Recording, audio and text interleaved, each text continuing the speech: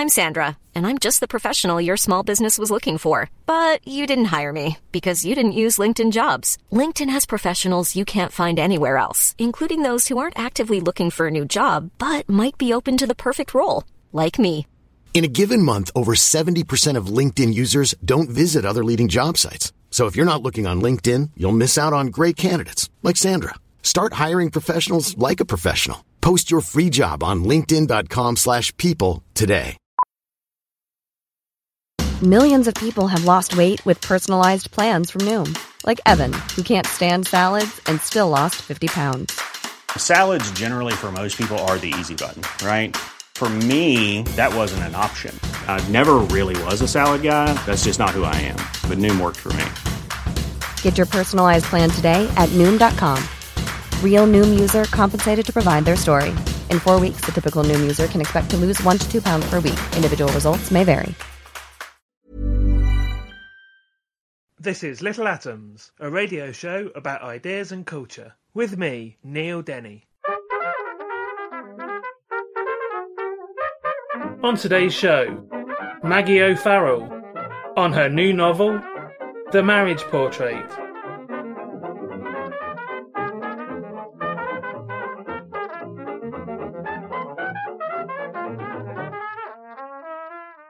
Maggie O'Farrell is the author of the Sunday Times #1 best-selling novel Hamnet, which was winner of the Women's Prize for Fiction in 2020 and the Waterstones Book of the Year, and was shortlisted for the 2021 Walter Scott Prize for Historical Fiction.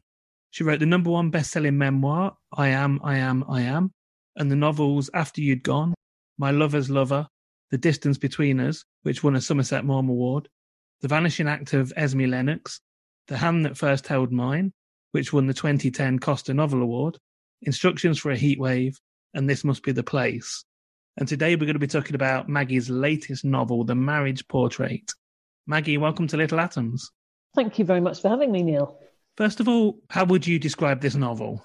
Well, in short, I suppose it's a novel about a young Renaissance duchess who realises that her husband is trying to kill her. I suppose the long answer might be that it was initially inspired by Robert Browning's poem, The Dramatic Monologue, My Last Duchess.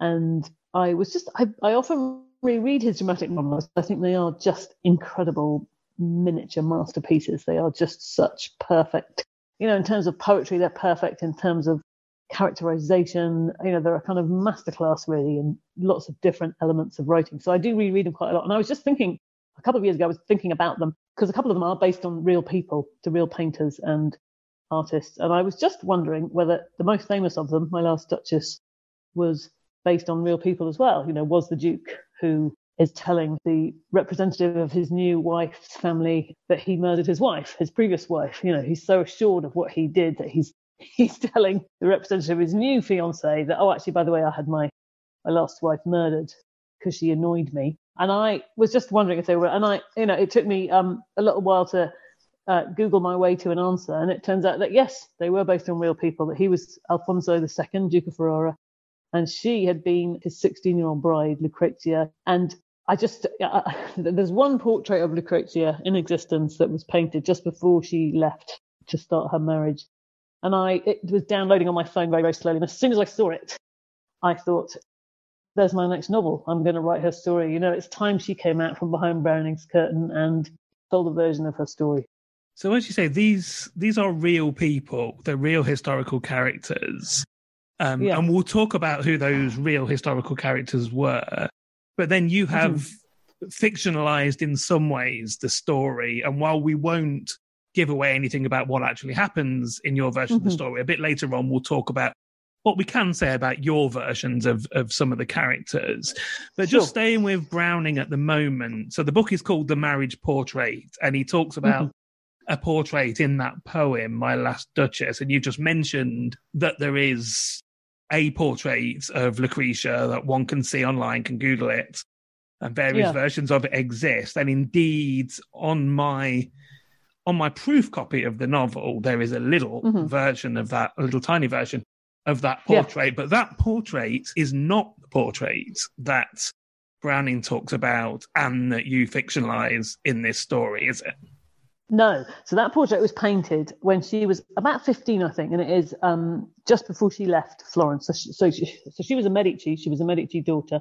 She was the 5th of the 12 children of Cosimo, Grand Duke of Tuscany. And this portrait was painted a year before she left for her marriage in Ferrara. And in it, she's 15 years old, and she's painted in a black dress against a very dark background. And it's attributed to Bronzino. And it's a rather somber portrait. She's wearing mourning dress in deference to the death of her future father-in-law.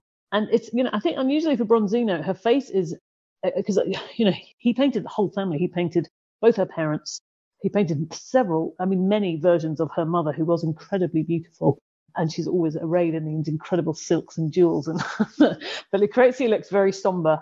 But the marriage portrait, which is a kind of art history term for a portrait that obviously is painted to celebrate your marriage, and it's usually commissioned by the husband or the wife in the union. And so in Browning's poem, the Duke has commissioned a portrait of his wife, which after he murders her, he keeps behind a curtain, and none puts back the curtain except me, as he says in the poem, or thereabouts. To the best of my knowledge and the best of my research, no such marriage portrait of Lucrezia exists, or it hasn't come to light. So if anyone knows about it, I'd be really, really keen to be told. But as far as I know, it's fictional. So let's talk about the family of Cosimo then, of the Medicis, and confusingly, he's one of a number of Cosimos as well. So you've just said it's Tuscany, Florence, Italy, as we now know it, doesn't exist at that point in history. That's right. Yeah, this is Italy. Italy before it was Italy. So tell us something about that family at this particular time. So Cosimo, Lucrezia's father, he was this kind of young, slight outlier to the Medici throne. And until he ascended to be the ruler of Tuscany, the dynasty was actually in danger of petering out. So he succeeded to be Duke of Tuscany when he was only 17. And he married he actually wanted to make, because most of the people of his class and time would have had an arranged marriage. And he was offered several advantageous hands of different women around Europe, but he said, no, I want to marry this girl who I saw a few years ago. I caught a glimpse of her. She's the Spanish viceroy's daughter in Naples, and she's the one I want. And so unusually for that time, they had a love match. They were completely in love with each other. They were faithful to each other, which certainly was quite unusual, I think, for their milieu. And they corresponded, and really unusually, he ceded his rule to Eleonora when he was during his frequent absences from Tuscany. And the astonishing thing about Eleonora is that not only did she produce 12 live children in sort of about 15 years, so she was basically constantly pregnant for a decade and a half. She was either pregnant or giving birth or recovering from giving birth. But she was also very highly educated, and she was incredibly capable. I mean, she ruled Tuscany alongside him. So together they formed this incredible, powerful, glamorous dynasty. And they brought stability and prosperity to Tuscany. They were a real power couple. And they also had 12 children, by the way. So Lucrezia, who is one of their daughters, who is the protagonist of this story, there's not a huge amount known about the real person, but what would her life have been like growing? Again, considering these are the nobles, the rich people of Tuscany, and they live in, at the time, I was going to call it the Ponte Vecchio, that's the bridge. The Palazzo Vecchio, the people who have been to Florence will immediately know where they lived. It's unmistakable. But the descriptions of her life, one might have been reading a book about the Taliban or something, the way that the sort of daughters are forced to live. So what would her life have been like? Well, I think, on the one hand, Cosimo demonstrates a certain respect for women. He obviously adored his wife. And like I said, he allowed her to rule in his absence. And he also, quite unusually, educated his daughters alongside his sons. So Lucrezia and her two older sisters had, the best education that money could buy. They had tutors in Latin and ancient Greek and what we now call the classics and music and painting. So they were highly, highly educated young women. But at the same time, the sons of Cosimo were destined to become rulers, and one was going to be a cardinal. They were trained as soldiers and rulers. And the girls were basically bred to make marriage that was politically advantageous for Cosimo and his rule.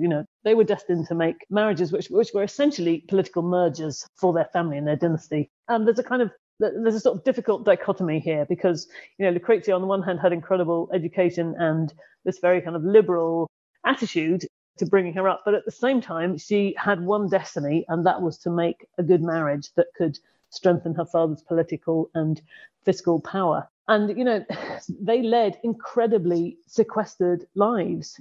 Cosimo had several assassination attempts on his life. He had many, many enemies. And, there's one, I read one account of one particularly horrific assassination attempt. So Cosimo would swim every day in the River Arno in Florence, and he would dive in at one particular point. And there was one day when one of his bodyguards noticed that somebody had buried swords upright in the water, so that if he had dived in his normal place, he would have been horribly eviscerated by these swords that were sticking up out of the mud. So he never left the Palazzo Vecchio or the Palazzo Pitti, where they later lived, without wearing chainmail, because he was so terrified he was so certain that he was going to be assassinated. So basically, the kids could not leave the Palazzo. It was unsafe for them because they could be kidnapped or murdered. And Cosimo could not afford, to lose his heirs. So the children spent all their lives basically locked up. So it's no kind of coincidence, really, that I wrote this novel. The whole writing of this novel for me was bookended by the pandemic. And somehow, for some reason, I've come up with a novel that's about constraint and lack of choice and a very narrow life and children basically in lockdown inside this vast gilded cage of a palazzo. Yeah, that hadn't gone without notice. I must admit, I was going to mention that. There's a scene in the book where Lucrezia encounters a tiger. It's a very powerful scene. So this is also somewhat based in fact. Yes, so Cosimo kept a menagerie of exotic animals in the basement of the Palazzo Vecchio. And apparently this is one of the reasons why Eleonora insisted that later on they moved across the river to the Palazzo Pitti, which is obviously a lot larger, more space. Actually, in my novel, I keep them in one location. But so Cosimo did keep exotic animals, lions, gorillas, bears, down in the basement of the palazzo I think they were mostly for, they were sort of a kind of trophy, really, of his prosperity and daring, and also to entertain visitors, unfortunately, because there was a little bit of fighting and a kind of gladiatorial conquest between these animals and probably some of his soldiers, I imagine. And actually, yes, there is a scene where I suppose what I noticed is that in Renaissance art, there are many, many lions, and actually Florence is filled with lions. It was the Medici kind of emblem, in a sense, that there are lions all over the Palazzo Vecchio. I was just imagining what it would have been like to encounter a tiger, having no previous preconception of what a tiger looked like. Because if I'm taking my kids to a zoo or a safari park and you are in proximity to a tiger, it is the most astonishing, atavistic experience, because it is terrifying but also astonishingly beautiful. And so I was just trying to imagine a scene where a small child sees a tiger for the first time and what that must feel like. So I called the chapter The First Tiger in Tuscany. Hiring for your small business? If you're not looking for professionals on LinkedIn, you're looking in the wrong place. That's like looking for your car keys in a fish tank. LinkedIn helps you hire professionals you can't find anywhere else, even those who aren't actively searching for a new job but might be open to the perfect role. In a given month, over 70% of LinkedIn users don't even visit other leading job sites. So start looking in the right place. With LinkedIn, you can hire professionals like a professional. Post your free job on linkedin.com/people today. Millions of people have lost weight with personalized plans from Noom. Like Evan, who can't stand salads and still lost 50 pounds. Salads generally for most people are the easy button, right? For me, that wasn't an option. I never really was a salad guy. That's just not who I am. But Noom worked for me. Get your personalized plan today at Noom.com. Real Noom user compensated to provide their story. In 4 weeks, the typical Noom user can expect to lose 1 to 2 pounds per week. Individual results may vary. Even when we're on a budget, we still deserve nice things. Quince is a place to scoop up stunning high-end goods for 50 to 80% less than similar brands. They have buttery soft cashmere sweaters starting at $50, luxurious Italian leather bags, and so much more. Plus, Quince only works with factories that use safe, ethical, and responsible manufacturing. Get the high-end goods you'll love without the high price tag with Quince. Go to quince.com/style for free shipping and 365-day returns.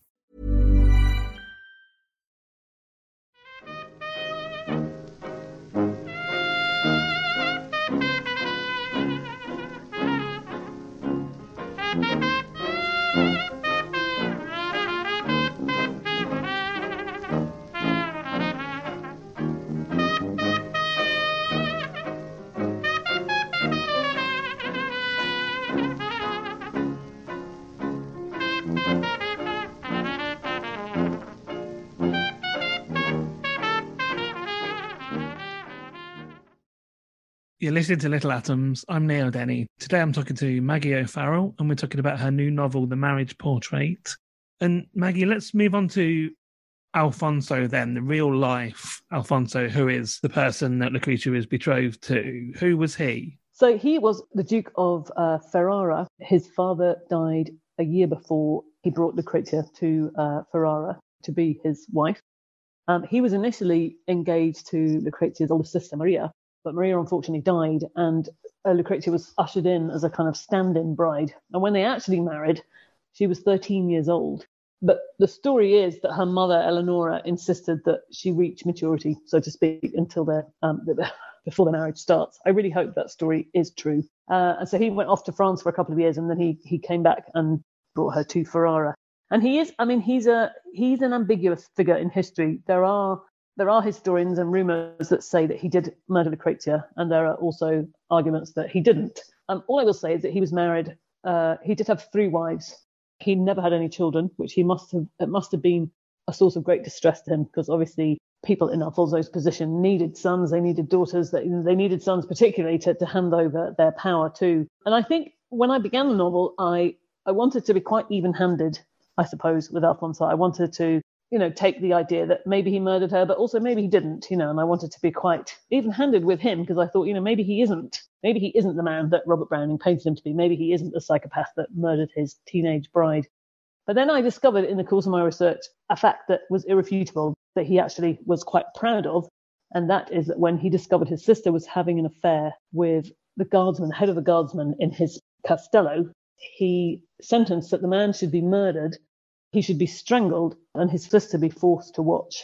And as soon as I read that, I found it so horrifying and such a horrific punishment for both the man and, not to mention, his sister, that in a sense I felt, this is the man we are dealing with. This is the man that this young 15-year-old girl was forced to marry. In a way, that was the moment where I thought, actually, Alfonso, the gloves are off. I see who you are now. And, this is the man that I was going to write about. That revealed an awful lot to me. Yeah, and indeed that incident is featured in the novel. And also, he's having his own sort of political problems back at home, back in Ferrara, within his family as well, which that incident with his sister is only a part of. So is this thing that happens in the novel with his mother a historical thing? Yes, so his mother was Renée de France, and she was a Protestant, and in order to marry Ercole, Alfonso's father, who was then the Duke of Ferrara, she had to convert to Catholicism. But Ercole discovered that she was consorting with Protestants, and she was apparently, I don't know if this is true or not, apparently she was taking Protestant mass. And his punishment for this was that he imprisoned her inside the castello and didn't allow her to see her children. So Alfonso and his brother and his sisters, 3 sisters, were taken away from their mother, essentially, because she was practicing Protestantism. And shortly after Ercole died, the Pope ordered Renée de France, ordered Alfonso's mother to leave Ferrara, to go back to France. So his court was, when Alfonso became Duke, his court was riven with this dissent, and his mother was forced to go away. And she actually took Alfonso's sister with her. One of his sisters with her, which of course endangers Alfonso's court, because if the sister produced a child before he did, that child could have claim to his court. So yeah, basically Alfonso had a massive power struggle on his hands when in his first year or so of being the Duke, which of course coincided with his year of marriage with Lucrezia. So I think he was, he would have needed to demonstrate that he was capable of the job. He would have needed to demonstrate that he was ruthless enough to rule the province, and also, most pressingly, he needed an heir really, really urgently, which of course is where Lucrezia came in. So let's talk a little bit about your versions of Lucrezia and Alfonso then. As you just mentioned that the real Alfonso, potentially a psychopath. And in the book, to begin with, he's incredibly charming. Like, he seems really nice, like a real catch for that time, for that era, in terms of, like I said, the situation that she has grown up in, the way that her life has been constrained. He seems very different. And indeed, we see that she is a very imaginative child and is, prey to sort of flights of fancy. So to begin with in the novel, we're not sure at all whether or not she's right about him, are we? No, exactly. Well, I wanted there to be a tension throughout the novel, and for it to be uncertain. Lucrezia, I think, needs to get away from her family. She's led this life of real constraint. She's been forced to marry this man who was on the verge of marrying her sister. And actually, I should say there's very, very little known about the real Lucrezia. Her parents, Cosimo and Eleonora, wrote to each other quite frequently while they were apart. And, the letters are actually very revealing about their domestic life. There's an awful lot about the children's clothes and who's grown out of what and who needs new shoes and, the different tutors and education that they're undergoing. But Lucrezia very heartbreakingly makes very little appearance in these letters. She seems to have been slightly overlooked and somewhat underloved, I would say. So I just had this idea that Lucrezia would be looking for love. She'd be looking for somebody to love her. She'd be looking for the attention and the affection that probably she hadn't received, I think, in her upbringing. And so I wanted Alfonso to initially be perhaps, to be seen as potentially the answer to the sort of benign neglect that she'd suffered in the palazzo. But of course, we know, because the novel starts with her realizing that he's intending to murder her. So we know that, Alfonso is not everything that he seems.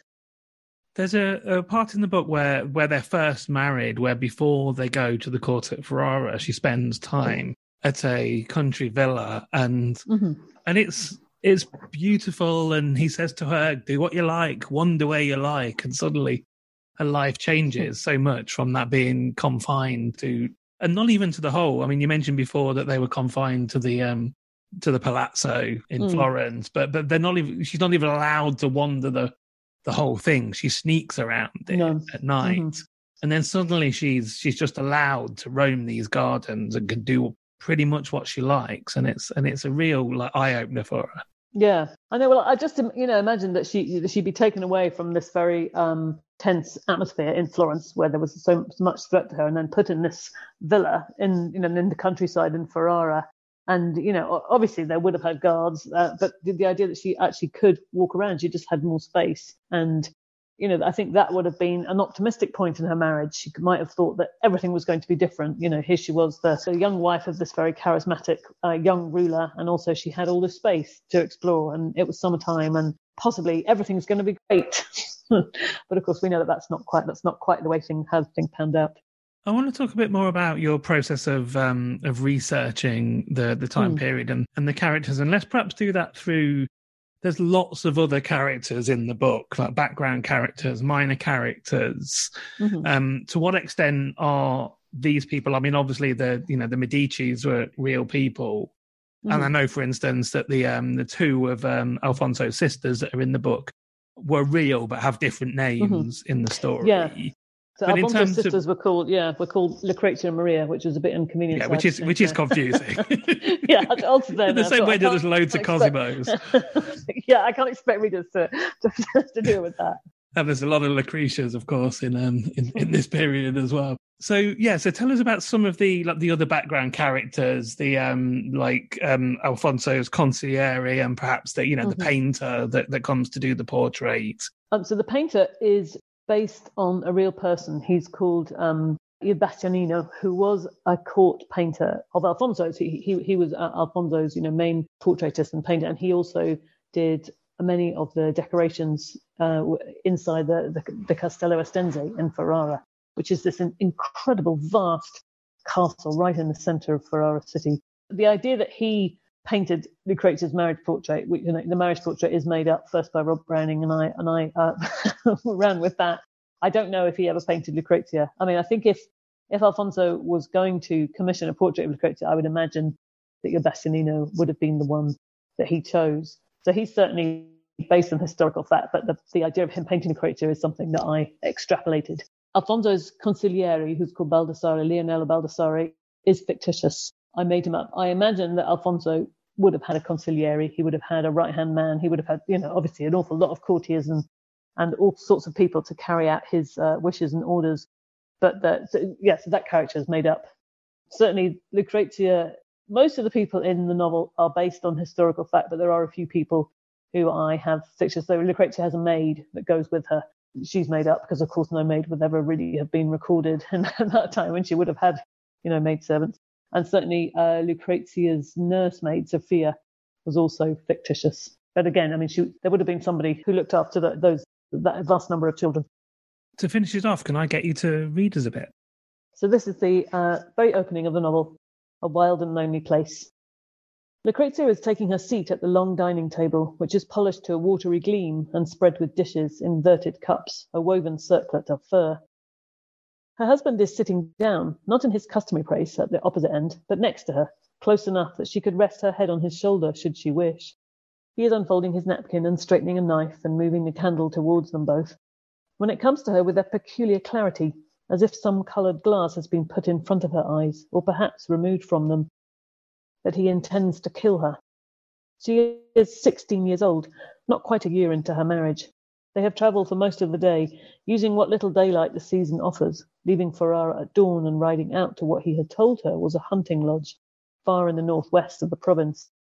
But this is no hunting lodge, is what Lucrezia had wanted to say when they reached their destination, a high-walled edifice of dark stone, flanked on one side by dense forest, and on the other by a twisting meander of the Po River. She would have liked to turn in her saddle and ask, "Why have you brought me here?" She said nothing, however, allowing her mare to follow him along the path, through dripping trees, over the arched back bridge and into the courtyard of the strange fortified star-shaped building, which seemed even then to strike her as peculiarly empty of people. The horses have been led away. She has removed her sodden cloak and hat, and he has watched her do this, standing with his back to the blaze in the grate. And now he is gesturing to the country servants in the hall's outer shadows to step forward and place food on their plates, to slice the bread, to pour the wine into their cups. And she is suddenly recalling the words of her sister-in-law, delivered in a hoarse whisper.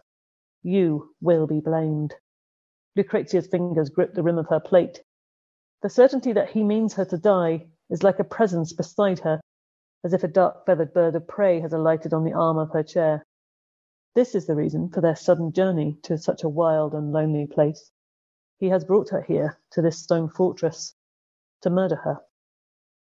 Astonishment yanks her up out of her body, and she almost laughs. She is hovering by the vaulted ceiling, looking down at herself and him, sitting at the table, putting broth and salted bread into their mouths. She sees the way he leans towards her, resting his fingers on the bare skin of her wrist as he says something. She watches herself, nodding at him, swallowing the food, speaking some words about their journey here, and the interesting scenery through which they passed, as if nothing at all is amiss between them, as if this is a normal dinner, after which they will retire to bed. In truth, she thinks, still up by the cold, sweating stone of the hall ceiling, the ride here from court was dull, through fields stark and frozen, the sky so heavy it seemed to droop, exhausted, on the tops of bare trees. Her husband had set the pace at a trot, mile after mile of jolting up and down in the saddle, her back aching, her legs rubbed raw by wet stockings. Even inside squirrel-lined gloves, her fingers clutching the reins had been rigid with cold, and the horse's mane was soon cast in ice. Her husband had ridden ahead, with 2 guards behind. As the city had given way to countryside, Lucrezia had wanted to spur her horse, to press her heels into its flank, and feel its hooves fly over the stones and soil, to move through the flat landscape of the valley at speed. But she knew she must not, that her place was behind or next to him, if invited, never in front, so on and on they trotted. She sets down her cup, she lifts her chin, she turns her eyes onto her husband, Alfonso, Duke of Ferrara, and wonders what will happen next.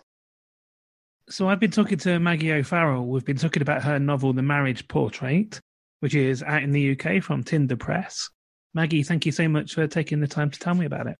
Thank you for having me, Neil. It was really great to talk. This episode of Little Atoms was produced, presented and edited by me, Neil Denny. Little Atoms is hosted by Acast and published by 89Up. The show is broadcast on Mondays and Saturdays on Resonance 104.4 FM. Thanks for listening.